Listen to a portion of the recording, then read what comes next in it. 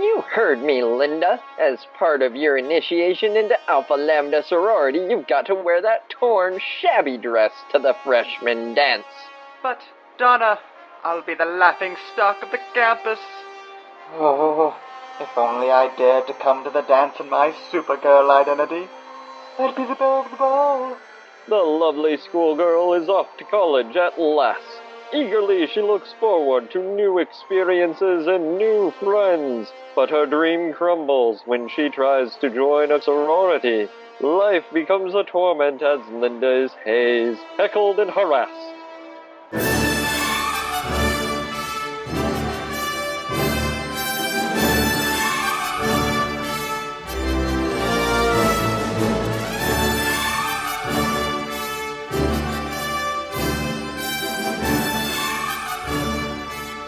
The first arc is good. I wish he hadn't have had to tie up the loose ends of Zor-El as Cyborg Superman. But... Wait, that's... Like, I knew her dad was Cyborg Superman, but I thought, like, it was still Henshaw. Nope. It's Zor-El. So Cyborg Superman was never Henshaw? It was always Zor-El? Okay, here's the thing. I'm waving my hands around and saying comics, everybody. Because... Cyborg Superman was both Zor-El and Henshaw at different times. God damn it, comic books! And it's now Henshaw again because Zor-El is dead and gone and hopefully forever. So, he assumed the identities of Zor-El or Henshaw, or there's just two Cyborg Supermans? Two Cyborg Supermans. Oh, go to hell, comics. Welcome back, Super Friends. I am Corey, and with me, as always, is my college-bound co-host, James. I'm in crippling debt. Oh.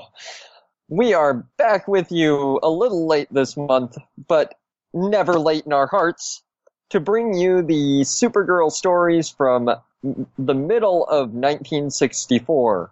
We start with Action Comics number 313, published in June of 1964, written by Leo Dorfman, art by Jim Mooney. Title, Lena Thorol, Jungle Princess. Ooh boy. We open with Lena visiting her friend Kara, or Linda as Lena knows her, and they're at Lena's house and waiting on the mailman, who Lena uses her ESP to realize that he has a letter concerning her application to join the FBI. Yeah, you could just open it, Lena. The letter is telling her that they are still checking her record, but they want her to do a paper on criminology by interviewing several notorious convicts, including her unknown brother, Lex. Wait. Haven't they been running a background check for about a year at this point? I think they just don't want to let her down, James. That's always the problem with J. Edgar Hoover. His heart is just too big. So, the next page... we get the information that Lex Luthor is setting up a rooftop garden. With the most adorable little pot plants. Like, Luthor has officially entered the little old lady part of his criminal career. Well, and while Lex is planting things of his own, the FBI is planting bugs in his cell. Ha ha ha. See what I did there? We all saw, Corey. We saw and we did nothing.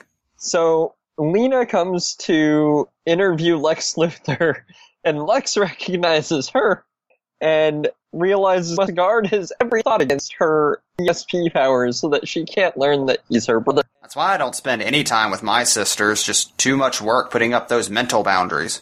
And the emotional boundaries. So, we find out that Lex has decided to give up his career of crime to raise rare plant mutations so that he can be known as the Plant Man of Metropolis Prison. And after telling her about his new career path, he decides to, what else, detail her his origin yet again. And so, back when Superman was Superboy, he caused me to lose my hair. Resentment turned me against all he stood for, and I became evil. I wonder if Luthor only realized how stupid this all sounded whenever he said it aloud just then. Like, oh, God, I'm a moron. So it was all about hair. I have 17 consecutive life sentences. So Lena asks him about his siblings, and he flubs and tells her he was an only child, but that gets him thinking about how she's actually his sister, and her ESP allows her to realize that he's been lying to her and that she's his sister. Heaven help me. I can't hold back the truth any longer. Yes, Lena, you're my sister. My own flesh and blood. And then we get Lena's origin story. Can we talk about her hair? Okay, is it just me, or does that flashback look like an Oingo Boingo album cover? Like, it's very, very pop art. Like, she's touching a space brain, giving her Eraserhead hair with a giant zap over her. Like, this looks like something Robert Crumb would draw. Zap. You can't forget the hyphen. It's like Spider-Man. And then, of course, as Luthors are wont to do, we get my favorite bit of continuity. Luthor's parents deciding that they have to drive away forever from Smallville after Lex was killed in a mountain climbing accident. Damn those treacherous mountains of Smallville. And then Lena looks over Lex's criminal file and decides that she can never see Supergirl again, but as fate would have it, she wanders into oncoming traffic and has to get rescued by Supergirl. And then Supergirl takes her home, and Lena decides that she must leave forever by going to Africa. No, not the island nation of Africa. So she heads to the jungle of Tarumba with a traveling actor group and picks up the wrong suitcase at the airport. And wouldn't you know it, suddenly she's caught in a sudden monsoon. And her clothes are soaking wet and she has to change, but gasp, she doesn't have her suitcase. She only has the suitcase of the costume designer, which had in it a zebra skin Jungle Babe outfit. This is the exact set of circumstances that led to Alexander Skarsgård being in that Tarzan movie. Gasp. And then she gets attacked by a lion, and can we talk about the lion's really human-looking face? It's weird. He looks like he's from the island of Dr. Moreau. Like, it does not look like a cat. I'm sorry, Jim Mooney, I love you, but good God, that thing is terrifying. Luthor, why? And then the next panel, it gets even worse, because the face looks more cat-like, but the body looks like it belongs to an American bison. It really does. Like, it's like some weird genetic scientist decided to meld human, lion, and bison DNA, and this is the horror that we got out of it. God, what theater of the grotesque has Lena Thoriel stumbled onto in her Jungle Girl outfit? And she calms down the giant kitty cat with her ESP, because that's how ESP works. Hey, Xavier did the same thing in Logan. It's legit. That's telepathy, not ESP, James. ESP is just being able to see briefly into the future. Look, it was the 60s. Anything that sounded mentally fell under the umbrella of mind power. This is the same logic that has Kara melting things with her X-ray vision. Fair. So, Lena meets all the other jungle beasts and uses her ESP to enslave them. No! Damn your white privilege. And meanwhile, back in Midvale, Kara discovers that Lena has fled, and she goes to visit Lex, who is verklempt over having told Lena that she is really his sister. And so Supergirl goes to try to find Lena. Little does she know, Lena is just cutting a bloody swath through Africa with her army of elephants. Really, this is what's happening. And they are the angriest looking elephants I have ever seen. Like, holy crap. It's terrifying, and there's, like, poachers, but they're stealing bones from an elephant graveyard, which you think would actually be a good thing, because they're not hurting any living elephants. Like, this is actually a good solution to the whole poaching problem. Yes, but these elephants are the religious sort who will not have their ancestors' bones tampered with. No, they will not have their names written in the book of elephant life. And then she attacks more poachers with crocodiles. and helps rescue some dude who fell into a pile of quicksand with an ape named Cabaret. Oh, thank God, Jungle Ape Man. I just want to know, and this isn't specific to this story, but in the medium in general, how many people are just wandering around the African jungle at any given time? Right. And they're all white. It's like, I'm pretty sure 90% of the population in the DC version of Africa is just white adventure men on safari. So the guy she rescued gets back to the camp and gets chastised for believing in a fairy tale.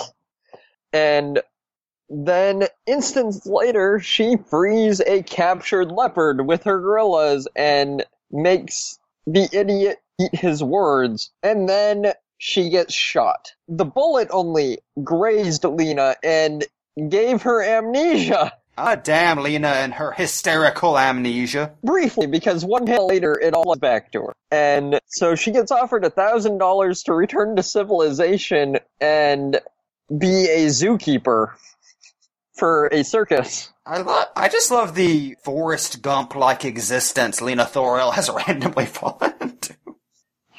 And so she decides that she will, in fact, help all these circus people capture all these wild animals and take them to the circus.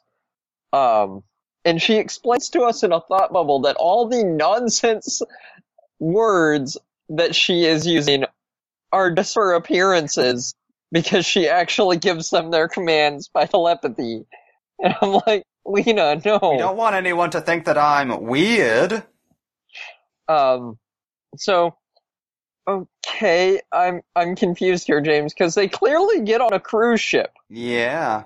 Cut to them. At the airport. Yeah, weeks later at the airport. Like, they lost at sea and then they had to be rescued via airplane. Oh, what if it's like Spy Hunter? You remember Spy Hunter, Corey? Like the boat just transforms into an airplane and flies away. Okay, maybe. Oh man, Lena, watch out for oil slicks.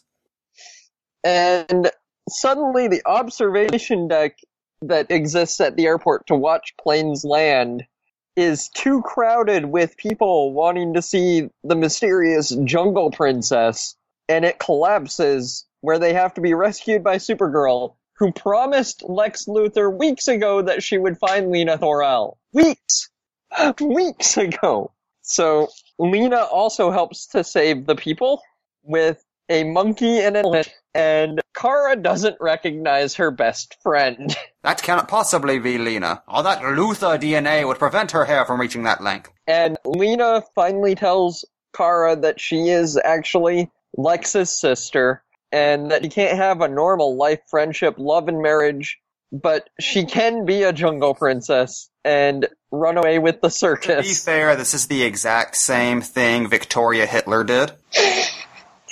Supergirl goes back to Lex, and Lex is very sad that he ruined her life, except he's not, because this entire time, with his exotic plant garden, Lex has been plotting his next evil plan. Once I've grown this orange tree, I'll have the orange juice I need to become invisible Luthor once again. Linda goes to the circus and ride a lion through a flaming hoop. No, that's not a good idea for the lion. And Lena has a nightmare that she is guilty by association just by having the same DNA as Lex Luthor. That's her, Luthor's sister. You're his flesh and blood. You're as evil as he is. You'll turn to a life of crime too. It's just a matter of time.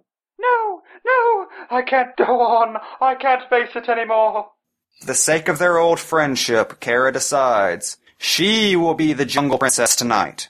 Meanwhile, at Metropolis Prison, Luthor is getting some sinister gardening going on. So, the minerals that Supergirl brought him from space made a powerful plant hormone, which he uses on his vines to escape prison by climbing down the side of it like Jack on the beanstalk. Well, technically it's a reverse Jack. Jack had to run away from the giant too, so he climbed down. Well, sure, if you want to go to the boring part of the story. Meanwhile, Kara is just having her skull gnawed by a dead-eyed lion beast. She laments privately in her thought bubble that she doesn't have Lena's ESP to control these creatures, but she's invulnerable, so she's okay. And the next panel is her getting crushed by an elephant foot. While also looking distressed. I'm sure the people in the audience are like, this is the worst animal taming act I've ever seen. She's just being injured. And then Lex, straight from prison, goes to the circus. Lena, I escaped from prison just so I could bring you these flowers for your debut. Excuse me, I seem to have a cold. You made a mistake, Luthor. I'm Supergirl, disguised in your sister's costume. You're coming back to prison with me. Supergirl, please, let me give these flowers to the real Lena before I go. Lex gives a bouquet of his special flowers to his sister, and then gets flown back to prison. And it turns out he broke out of prison just to erase the memory of his relationship with Lena. Yes, because Lex brewed a special flower whose fumes cause the recipient to forget all unpleasant memories permanently. What The same plant Luthor uses every night to wipe away all the inappropriate thoughts he has about Superman. And sure enough, Lena has forgotten that she was Lex Luthor and also forgot about time as Jungle Princess. How was that unpleasant? That friggin' ruled. Like, she woke up and realized that she was in a weird costume at the circus and came back home. Oh, tequila. And then she finishes her report to the FBI telling them to take away his plant hobby. We can't have him going out there doing good for people by removing their harmful memories. That's Superman's job. That leads us to Action Comics 314 from July of 1964 by Dorfman R. Mooney. And the story title is Supergirl's Tragic Ordeal. And we open in the city of Kandor, where we find out that Supergirl's Krypton mom, Allura, has been sick and is wheelchair-bound. Keep in mind, they're in the city of Kandor, so it's a space wheelchair with a tube sticking out the back. Which Right. just makes me wonder, what the hell are they draining off of her? She's just sad. So, we find out that the mystery ailment is heartbreak. Okay, seriously, Kandor, you have the medical expertise of an entire alien world, and the only diagnosis you can come up with is Amidala syndrome?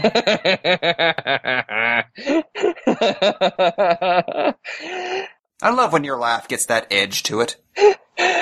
The reason she gets diagnosed with heartbreak is they found a Hollywood headshot of Supergirl under her pillow, stained with tears. So the doctor decides that having a monitor brought in so that she can watch Supergirl may snap her out of the depression. And as they're watching TV, they see Supergirl and Comet driving off a pack of alien space brains. Oh no, the Brainoids are attacking Earth again for no reason. James, no. I have to make the joke every time. Okay. And then we see her enjoying a picnic with her foster parents, and Allura starts crying, and we get some memories of Supergirl's birth. We find out that on Krypton, apparently the parents didn't do the naming. Just this old crone that we've never seen before decides to name their baby for them? Yes, because she was born under the constellation of the ancient Kryptonian goddess of beauty, Kara. Which is really unfair to label a child with. It's like she's gonna have a complex with that name. And then a virus swept through Argo City, where Kara had to be put in an isolation cabinet. This is what gave Kara her long-standing tolerance for loneliness. And found out that Kara's first pet was a six-legged creature named a Loomer. Looks horrifying. James, can you count the limbs on that creature? No. Please? I give up at 7. It's like Cthulhu. If I look at it too long, I'll go mad. So it has 7 tentacle-like legs and 2 arms, and it's blue with green Dalmatian spots. And it has a teddy bear mouth. And soulless black eyes. And we get memories of bedtime stories, and one of the bedtime stories was how Argo City escaped the destruction of their home planet. And then we get a scene on the hospital lawn with Allura in her space wheelchair. Pumping out all of that depression. We find out about android dolls that look like Rio babies and can walk, talk, laugh, and cry, and that's just f***ing terrifying. And Allura sees that it kind of looks like Kara, and is like, ooh, I want it. And so she just gets out of her wheelchair and snatches the robot baby away. No, she goes to a department store and steals one. Please, you mustn't take me away. The little girl will miss me. I'm her android doll. Hush, my little one, you're not a doll, you're my own dear little Kara. And then the hand that rocks the cradle happens in its entirety. Eventually, she is forced to give the doll android back to the doctor with the weird mustache. Well, I think it's Space Jim Gordon. And he has a thought bubble about how Allura must be reunited with Kara or she'll die. And so he contacts Supergirl by using the Kandorian Communications Headquarters. And sends a message to one of the Supergirl robots to relay back to Supergirl whenever she gets home. But who ends up hearing it first but Fred and Edna? And they are distraught.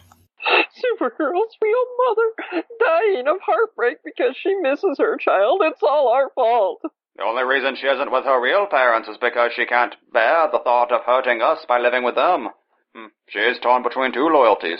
There's only one thing to do. We must destroy Supergirl's love for us. If we can make her think we don't want her, she'll rejoin her parents. I know, we'll call Superman. He's good at that. That's right. But first I'll remove this robot's tapes. Oh, by the way, as Fred's saying that, he's leaning over to Robot Kara's chest, and it does not look right at all. So Supergirl gets home, and her parents have gone full evil step-parent. Mother, Dad, what are you doing with all of my trophies and robot spare parts? I'm tired of the way you keep cluttering up the basement with your junk. I've never seen such a mess. My, what a spoiled brat you've become. You've taken over the whole basement with your equipment. We haven't a bit of room for ourselves. Do you think the whole world centers around you, Supergirl? Oh, I'm sorry, Dad. I'll take some of it to the fortress tomorrow. Later, as Supergirl prepares to go on a date in her Linda Lee identity.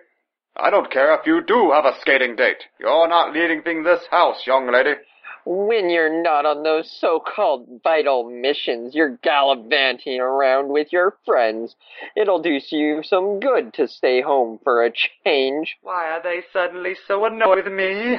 They're both probably tired. I'll help out by cooking supper. Linda, I don't want you in my kitchen. I'd write myself. I'm sick of the way you show off your powers to make me feel inferior. The roast is overdone. The cake burned. That's the last time you use your superpowers around here. Yes, Dad.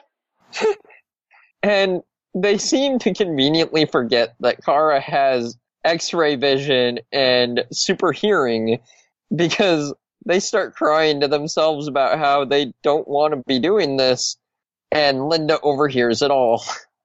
And she confronts them, and they tell her that the real reason is that they want her to rejoin her Kryptonian parents because her mom is dying of heartbreak. So Supergirl heads to the bottle city of Kandor and gets told by the doctor to bring her real parents into the outer world with her. And so she decides that because the exchange ray operates only by switching one body for another, she's going to send the Danverses to Krypton and bring her crypto parents to Earth. And that is just laziness on Supergirl's part. I'm sure if she spent 5 minutes on Craigslist, she could find 2 people who have dreamed to be small. And to live in a future city from the stars. I can't explain it. It's the only way it works for me. So Kara brings Zor-El and Allura out of Kandor, and they have superpowers. And says a tearful goodbye to her parents. Goodbye.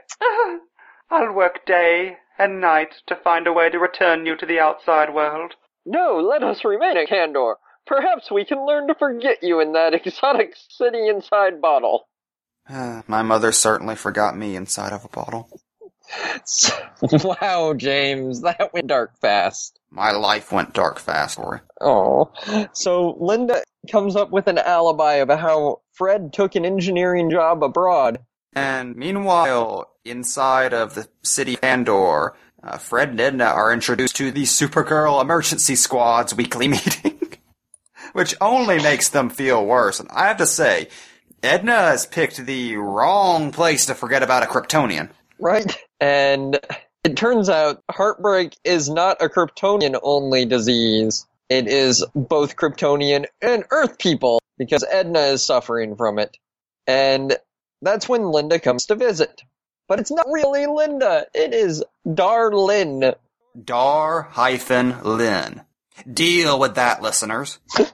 From the Kandor City Orphanage. And she looks exactly like Linda Lee.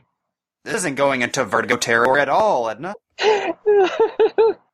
And so the issue ends with Edna deciding whether or not she's going to adopt this poor child from the orphanage. Say, apropos of nothing, just shows up on their doorstep going, "Please, adopt me." This grown-ass woman. It just seems so sinister to me. So that brings us to Action Comics number 315 from August of 1964, also written by Dorfman, also drawn by Mooney. And the title of this story is The Menace of Supergirl's Mother. And oh my god. Listeners, we almost used this page as our opener instead of the college page, because holy crap, it is bizarre. Let's just say it involves a tomb of kryptonite and Edna Danvers dramatically pulling off a rubber mask to reveal that it was her all along. So, anyway, we open right where we left off with the Danverses settling Kandor and Dar-Lyn, who apparently we get an off-screen adoption because they don't mention it at all. Adoption? I think she just didn't leave. And Edna flubs and calls her Linda, which hurts Dar-Lyn's feelings. Causing her to cry a single Supergirl tear. So I think she's just a long-lost twin sister. And they torture this poor girl by having a shrine to their other daughter who they can't see. Just look how much better this other girl who looks identical to you is.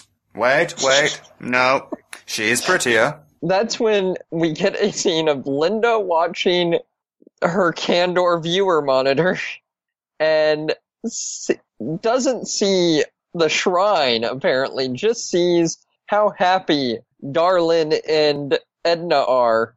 And I know. How confused must Supergirl be with this evil twin daughter seducing her parents? For the 7th time, too. Apparently she has, the 3rd most common face in the world. And we get another trademark Supergirl single tear. I miss them more than words can say. Oh, even though they seem to have forgotten me. We cut back to Kandor, where Dar-Lyn is taking an electronic shower and wearing a trench coat, of all things, before she goes into her electronic shower. And the locket that she leaves on the desk beeps. And we find out that the locket was given to her by her real mother and father, Xantor and Rena. I got that, Xantor and Rena. And they were famous scientists and explorers. And 3 years ago, they went on an expedition to a top-secret destination and put her in an orphanage. I mean, it's just like taking the dog to a shelter while you go on vacation. And it turns out that the locket opens to be a communicator, and Xantor is trying to contact Dar-Lyn So now Darlin is going back to her crypto parents. Who have just been living in a cave for 3 years, waiting for her daughter to open a goddamn locket. And so they find Rena and Xantor in the cave, and they found a cache of rare Kryptonian minerals. So now they're rich. Fred and Edna just losing a child, losing a Linda to handsome, rich Kryptonian parents yet again. And the healer gives Edna sedative pills to help her sleep away her heartbreak. This is all turning into a Tennessee Williams play fast. Like, this is so absurd. So they go to an underwater zoo the next day, and where they encounter the mysterious Srang, creature whose poisonous barbs cause its victims to hate whatever they're thinking of at that moment. And the rest is history. Edna was thinking of Supergirl's real parents, Allura and Zor-El. So she comes out of her encounter with the Srang, hating them, and decides that she will put sleeping pills in Fred's soup, so she murders Fred. Dying face first in a plate of soup, as we all knew he would. And it turns out that their house was originally owned by a Kandorian actress who just happened to leave costumes behind when she moved. Including just a rubber mask. And a jet belt. All the things Scarlett Johansson uses. So she goes to the Kandor Communication Center to spy on Zor-El and Allura, who are alone in the Fortress of Solitude, and contacts them, claiming to be Bira, a Kandorian scientist, and claims to have a cure for kryptonite poisoning. So she convinces the Kryptonian dupes to leave Kandor and meet her in the remote Himalayas, where a shrine to Supergirl and Superman has been built into a mountain. Where Allura is on to her dastardly tricks because she notices that Bira is using a jetpack, and she just claims to be testing it. Edna's such a bad liar. All she can come up with is, shut up, that's why. She tells them to open this lead box for the surprise of her life. Leading to, no, betrayal, Kryptonite! Yeah, because Allura and Zor-El are apparently rubes and just go and open a lead box. At this point, you should know it's always kryptonite. Anytime anything is stored anywhere for any reason, it's kryptonite. The surprise inside of Lucky Charms this week? Kryptonite. What's in the box that you think is holding the engagement ring? Kryptonite. You're asleep next to your husband, he rolls over, puts his arms around you. Nope, kryptonite. So, at that point, Edna takes off the rubber mask. Don't you recognize me? I'm Edna Danvers, Supergirl's foster mother. You stole from me, and this is my vengeance. As they collapse to the ground, she explains the details of her villainous plan. Supergirl once told her about the memorial, which was created by aliens that she and Superman had helped in the Himalayas, which they then filled with kryptonite as a safe place to keep them until Superman figures out a way to destroy it. Which is kind of like building a Marie Curie museum and stocking it full of uranium. But this is in no way disrespectful. And then she explains that that's when she decided to use this place to get rid of her rivals for Supergirl's love. And that's when Linda finds out what's going on and goes to save Zor-El and Allura and chastises the crap out of Edna. Why should you want to kill my real parents? I didn't think anyone could be so evil. I thought you loved me. No, I never want to see you again. The Supergirl Emergency Squad is coming to take you back to Kandor. So, a bunch of tiny Supergirls fly Edna away. And there is no worse way for a custody battle to end than being carried away weeping by tiny versions of your estranged daughter. And that's when we cut back to Fred, who has woken up from his near-disastrous sleeping pill soup.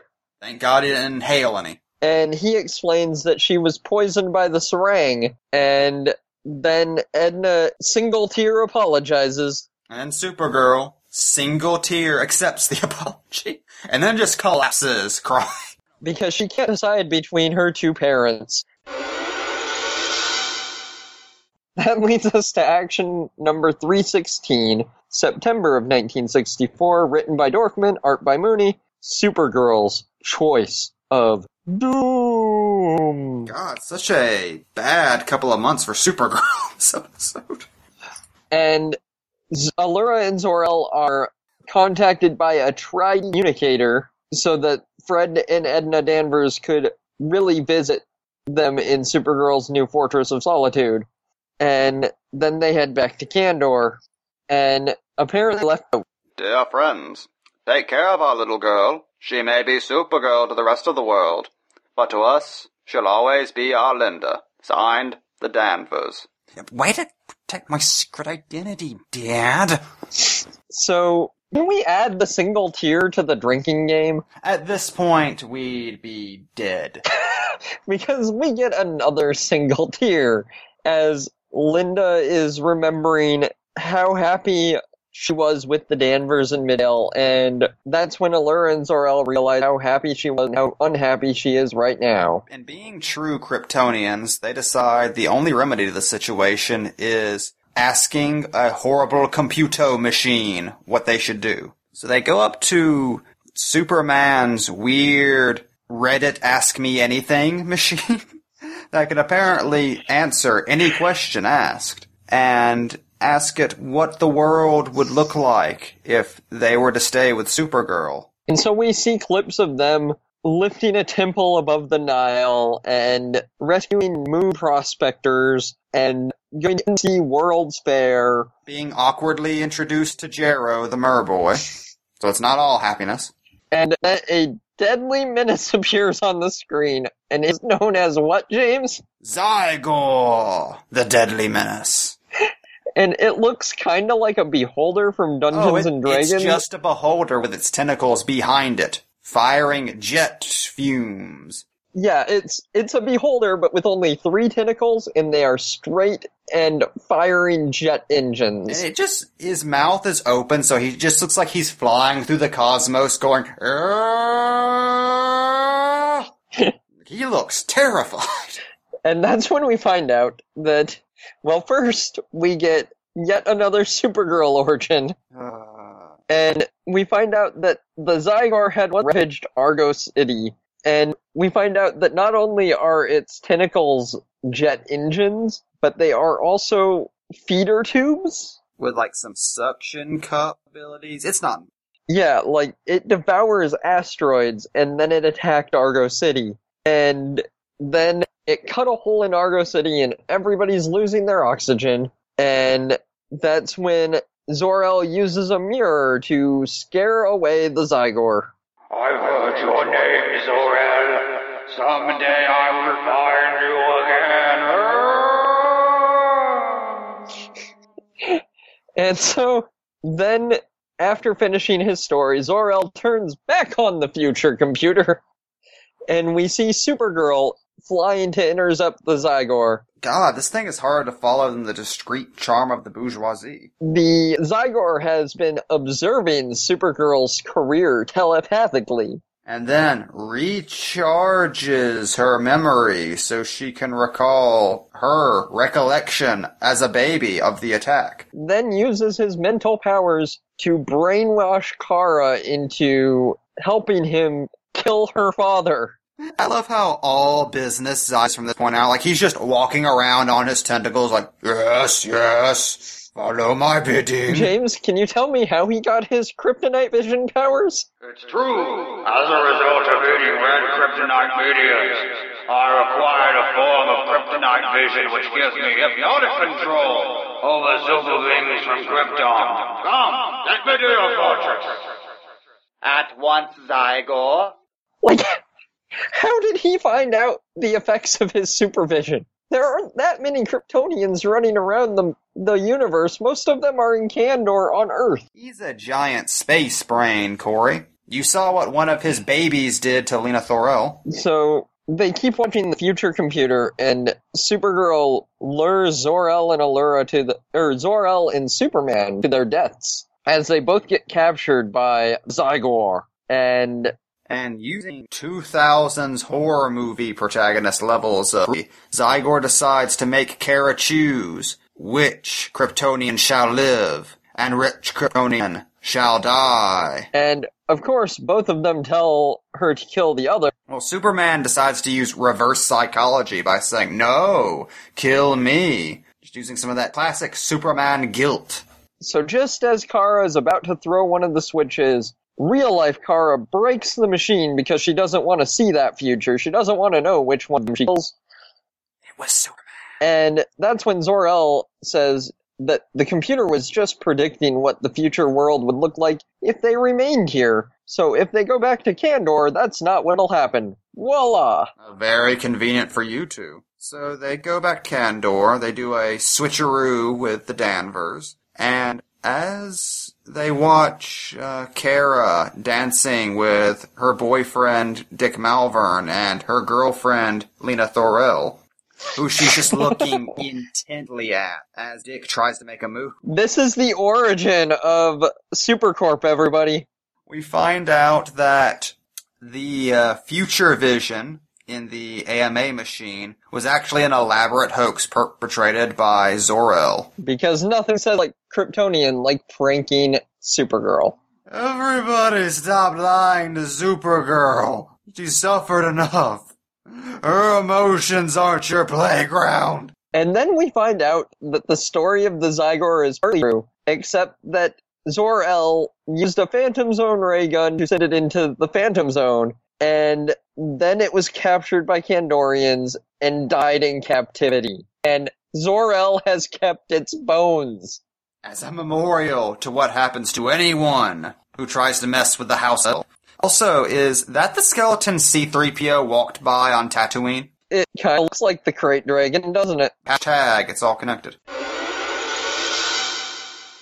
Which brings us to Action Comics 317 from October of 1964, written by Dorfman, art by Mooney, The Great Supergirl Double Cross. We open at Metropolis Prison, where Luthor has miraculously turned an old television set into a color TV. With his scientific genius, he could be a benefactor to humanity.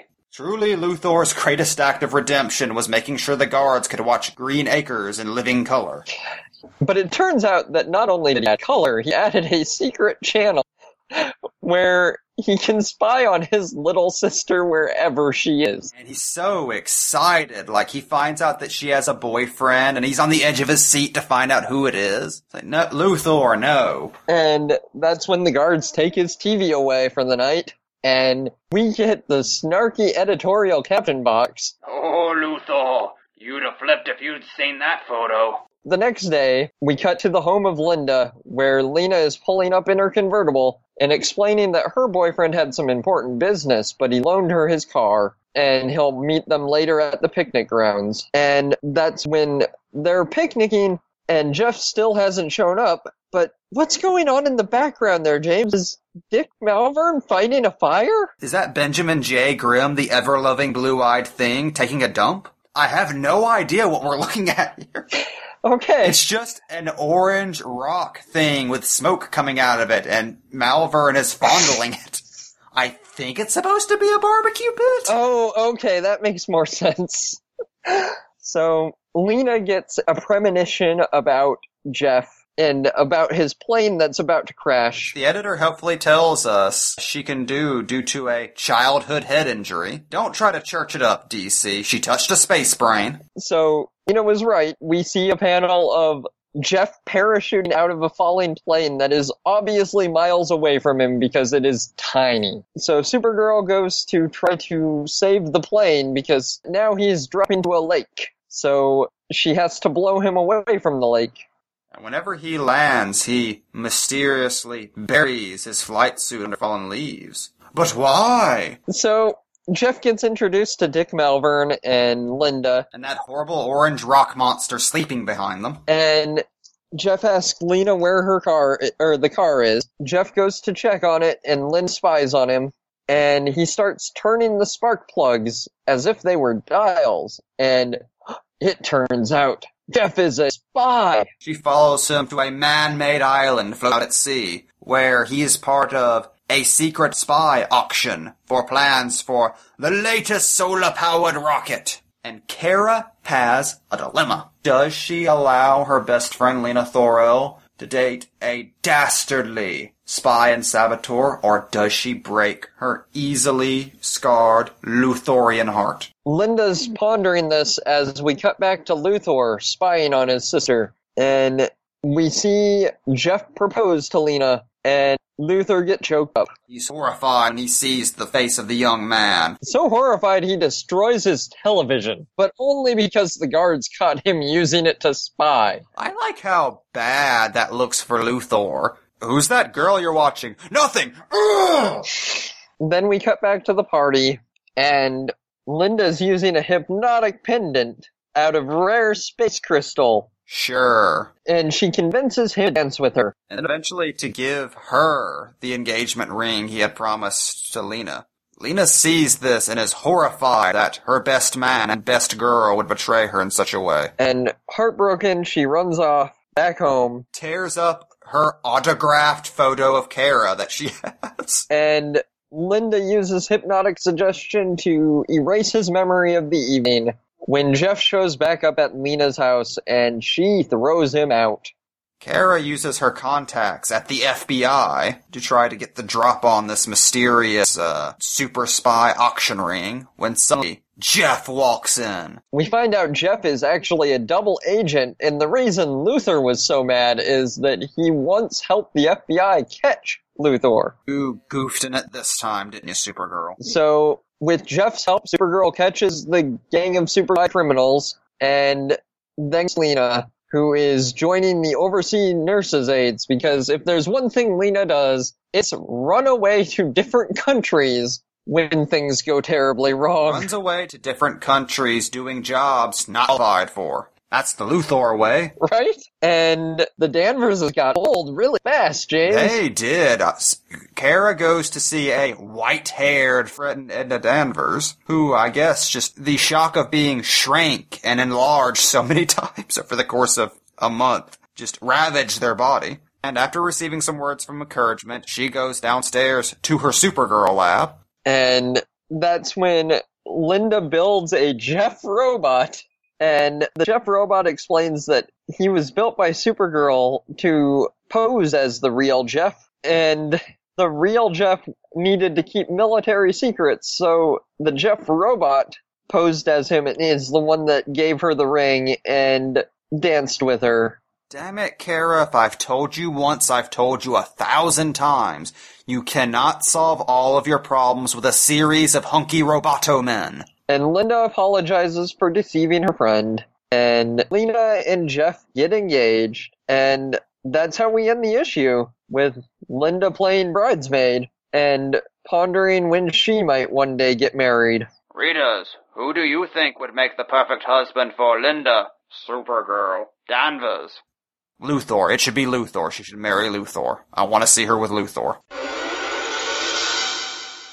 That brings us to our last issue of the month, Action Comics 318 from November 1964, written by Dorfman, art by Mooney, and it is the end of an era as Supergirl goes to college.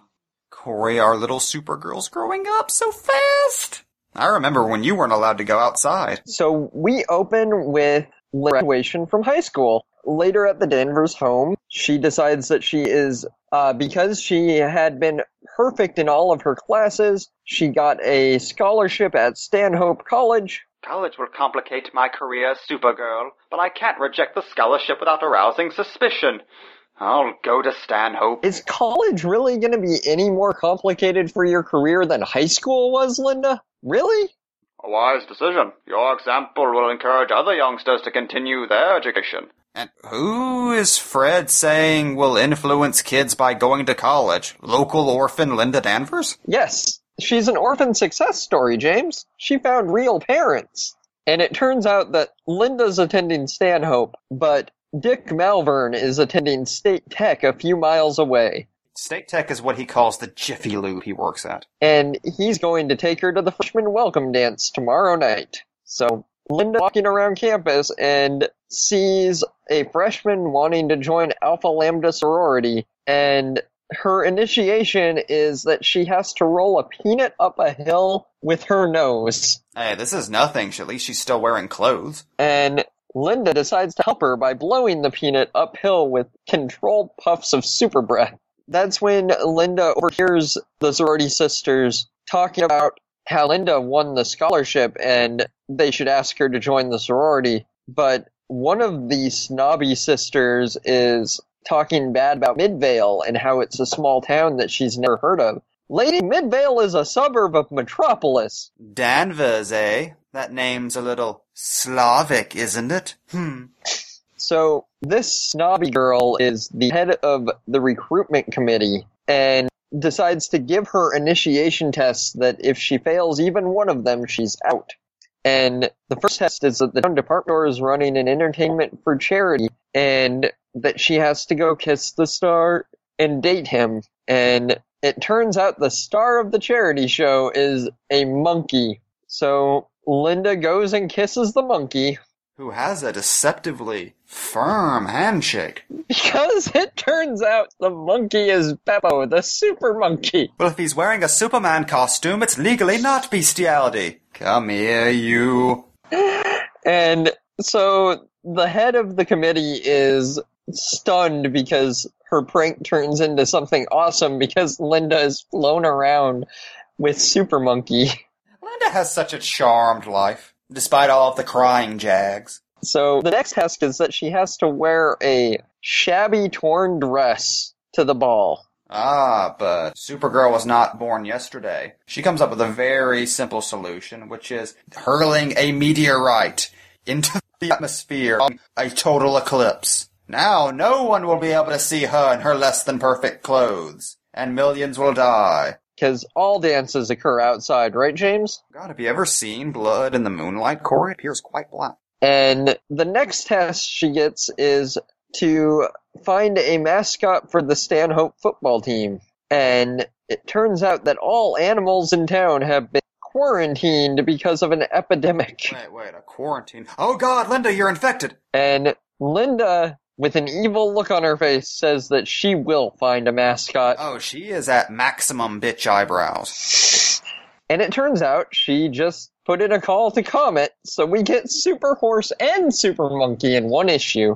And because Super Horse is vulnerable, he's immune to the infection. So Linda gets to ride Super Horse after getting a ride from Super Monkey earlier. And Super Horse's telepathy lets him know of the skunk Donna, who despises Linda Danvers. And to throw her off of thinking that Linda might be Supergirl, Comet throws Linda from his back. She once again breaks her ass. That's when Donna comes out and says, well, I'll tell you how she's done all this. First, Super Monkey shows up to help her, and then there was a strange, unexpected eclipse, and now Super Horse helped her make a grandstand play. It's obvious. Linda Danvers is Supergirl, or a friend of Supergirl. Well, I do know Supergirl. Oh, you just couldn't leave well enough alone, could you, Linda? So after calling Linda Miss Foxy, meow, she decides to give her one last test, which she has to accomplish without the aid of Supergirl or her fantabulous space powers. The campus bus is picking up 12 exchange students, and Linda's task is to name the countries that they are all from, without help from Supergirl. So they get off the bus, and what do they see but a flag from each of their respective countries, which they are then honor-bound to salute. Because that's what I do every time I see an American flag, is salute it. Just the right thing to do, Corey. Linda is able to identify that these students come from Indonesia, Nigeria, Arabia, Switzerland, Greece, Argentina, Spain, India, Ceylon, Japan, Pakistan, and Sweden. Hey, Ceylon isn't a country. You made that up, comic books. That's when she gets offered a spot in the sorority. But Donna has other ideas and gives her one more test. Oh, god damn, pack it in, Donna. She gets told that Linda has to find a way to transport books from the old library to the new library without cost. And so Linda posts a note on the giant bulletin board that says, emergency meeting, all students report to the old library building, which a note is not the best way to get people to report to a place without a specific time on the note. Oh God, she must mean now. But it worked. And she asks each and every one of the students to check out 10 library books and then return them to the new library building, which is pretty clever. And it works. Donna is convinced that the only way somebody could have came up with something like that is with a space brain. No, really, that is her reasoning. Is that Supergirl's super intelligence would have allowed her to come up with that idea. So her next plan of action is to invite Supergirl for a ride in her convertible, go around that one curve that Midvale has, and run their car over the cliff in an attempt to kill them both. And so, rather than give up her secret identity, Supergirl uses her heat vision and super speed and the rear view mirror to hypnotize Donna, make her black out, and then rescue them both. I'm sure she's used to it by now. And how does she rescue Donna, James? She finds gigantic haystacks in the ground below and uses her Fantasto speed to push them all together into one mega haystack, which the car then crashes into. Because physics! Just giving Donna horrible whiplash and just snapping her neck like a twig. It's when Donna apologizes, and Supergirl gets sworn to the Alpha Lambda sorority, and Donna asks Linda if she can have Supergirl come to the sorority. Now Linda can exclude the black students with all of her new sorority sisters. We'll always be friends forever.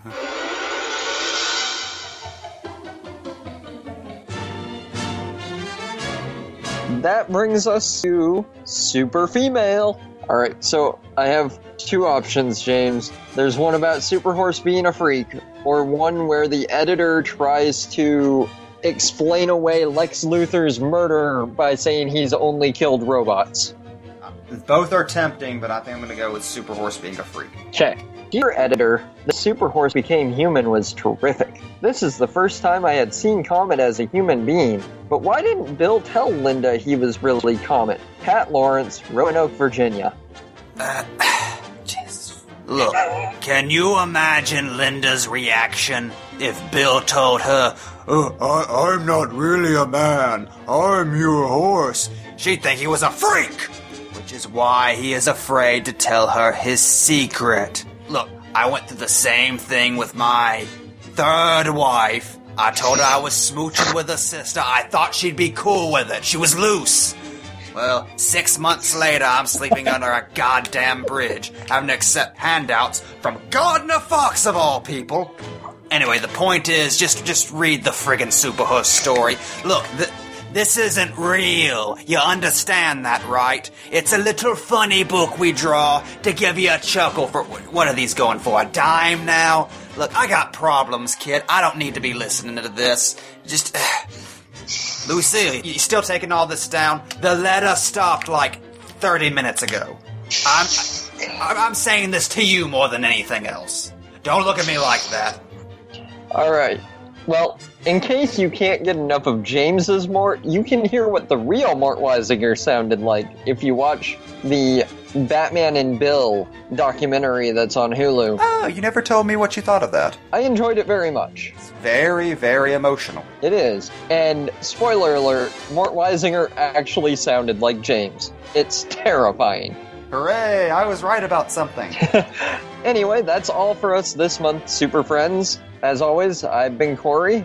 You can find me on the internet at Twitter at CoreyMurray21. You can find articles I've written at Women Write About Comics. By the time this airs, there will be several from our trip to San Diego as our little band of miscreants get to attend the Eisner Awards and hopefully accept one. So by now, you'll have found out if we had or not. If not, don't let me know until later. Oh god, Corey, I will pay you so much money to crash the stage, grab the microphone, and say, okay, I'm gonna let you finish, but Fiona Staples drew one of the best comics of all time. James, no. And you can find the show on Facebook at Supergirl Power Hour. You can find the show's website at supergirlpowerhour.com, and you can find us on Twitter at sgirlpowerhour. And you can find me on several shows. I talk about movies monthly on Box Office Pulp at Box Office Pulp. You can find me discussing the history of comic books on Graphic Novelism at Graphic Novelism. And you can find those and many other Pulp Podcast Network shows at pulppodcastnetwork.wordpress.com. We will return next month with the end of 1964 and the beginning of 1965 as we trudge our way closer and closer to the Bronze Age. Oh God, so much brown!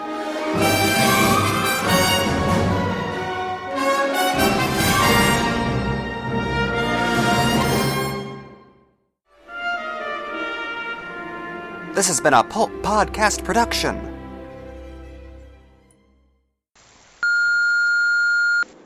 Bruce, hi. It's me. I just got back on the jet, and I feel awful. And now I'm just sitting here and thinking of all the stuff I should have said and I didn't. I mean, I didn't even get to tell you that I'm your super friend too. Because of course I am. We're the world's finest. What am I doing? Oh, I've got to see you. I've got to get off this jet. Oh my God. Excuse me? Clark, please, sit down. I need to get off this jet, okay? I need to tell someone that I appreciate them as an ally. I can't fly this thing with you moving around. Let him off the jet. Damn it, Diana, you don't understand. Try to understand. Great Rao, let me... No! No! Oh my God, did he get off the jet? Did he get off the jet? I got off the jet.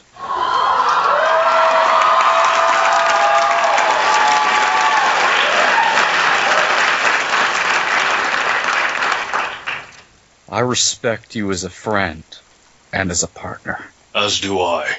And I'm never letting you go again. You and me, all right? This is it. Unless we're on a break.